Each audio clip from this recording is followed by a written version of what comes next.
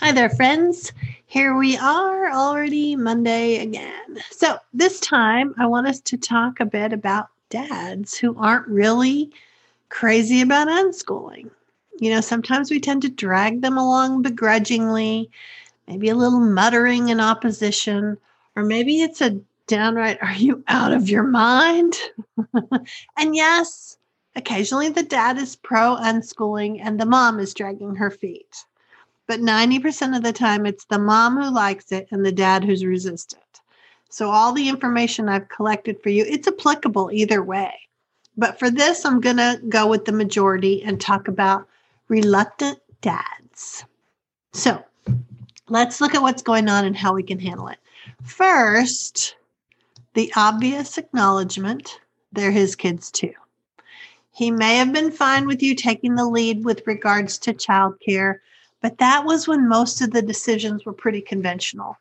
But now you seem to have veered off the path, and he's not sure what that's all about. So you've been reading and researching and absorbing, and he hasn't.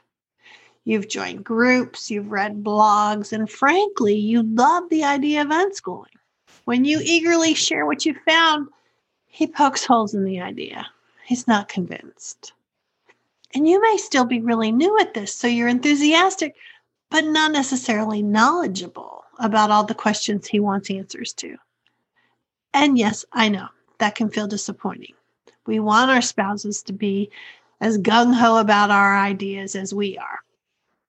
Well, I guess that's another life lesson, right? I've been married for over 30 years, and I have to tell you, we do not always see eye to eye, but we listen to each other. And we find the common ground. And that, of course, is a good starting place. So because you've been exploring all these resources, you've conquered some of your own initial fears. He's just not there yet. So remember that when we're fearful, what do we want to do? We want to control the situation. That's human nature. So step one, let's identify the fears. Specifically, what is he worried about?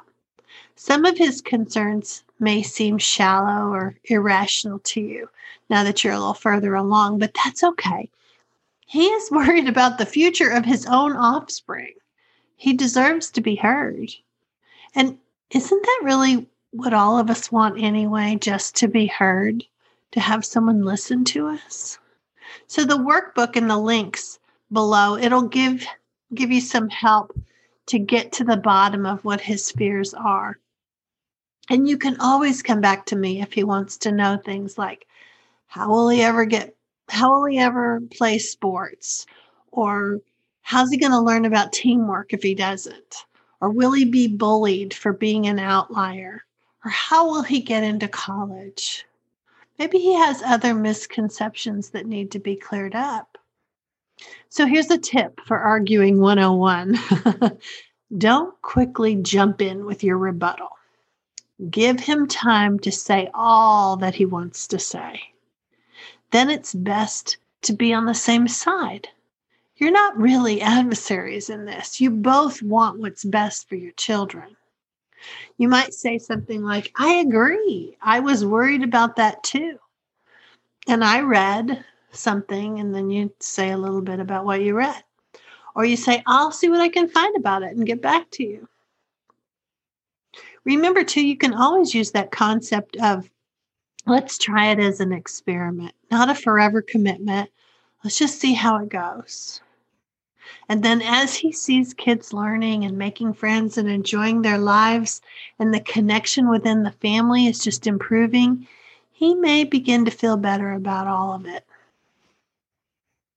So let's say you've gotten past the initial fears and you started sending him articles to read or podcasts to listen to, and he's not interested in doing that really. In his mind, that's your area. He finances it. He's maybe even working extra hours so you can be the stay-at-home parent.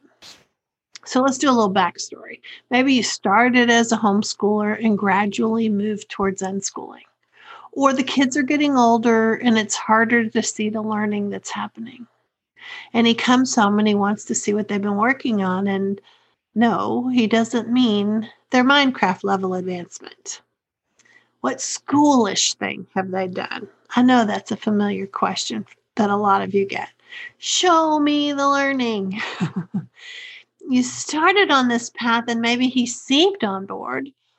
While he didn't really relish the idea of poring over resources, your confidence and enthusiasm, maybe it rubbed off on him.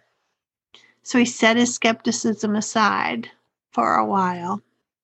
You continued to read and learn, and you've chatted with experienced homeschoolers and unschoolers, and your confidence is actually growing a little, mainly because you see the learning that's happening in your home every day, because you're there, but he's at work. Typically the child raising is left to the mom or the stay-at-home parent, and your spouse may want to be more involved, but he's not really sure what to do to connect with them. And then, inevitably, the kids don't know something that is generally expected of kids their age, or you're having a day with a lower than usual confidence level, or he's having a bad day and seems to notice all the flaws. Then suddenly, his lack of information, his lack of a good foundation with regards to unschooling or even homeschooling becomes really glaring. So the answer seems to be to drop little seeds of information along the way. So if you could do this from the start, the path won't be as bumpy. Once you've found what his fears are, be sure to give examples that help him see there's nothing to fear. Little by little, you can help strengthen his foundation. You may even need to step back into your own early deschooling stage, where finding examples of various subjects popping up in your home or in the activities that your kids enjoy, you can share those. When you share these preemptively, it's going to help a lot. Sometimes dads can just feel left out, or anytime that the parent that works outside the home, they might feel left out. The stay-at-home parent and the kids begin to develop a bond that's really strong. And if dad comes home saying, why is everyone still in PJs? Or what exactly did everyone learn today? Then he notices that the kids and the mom exchange looks of, oh my gosh, there he goes again. And then the disconnect gets worse in his own home.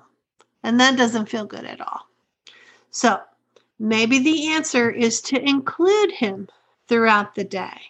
Things like texting him something funny that one of the kids said or did, or send him or her a short video of you and the kids waving and saying, can't wait till you get home, or share an example of something one of the kids accomplished, emphasizing that they had persistence and they worked hard at it. Or help them figure out something to do with everyone once the working parent gets home, so they can be included and they will have more connection.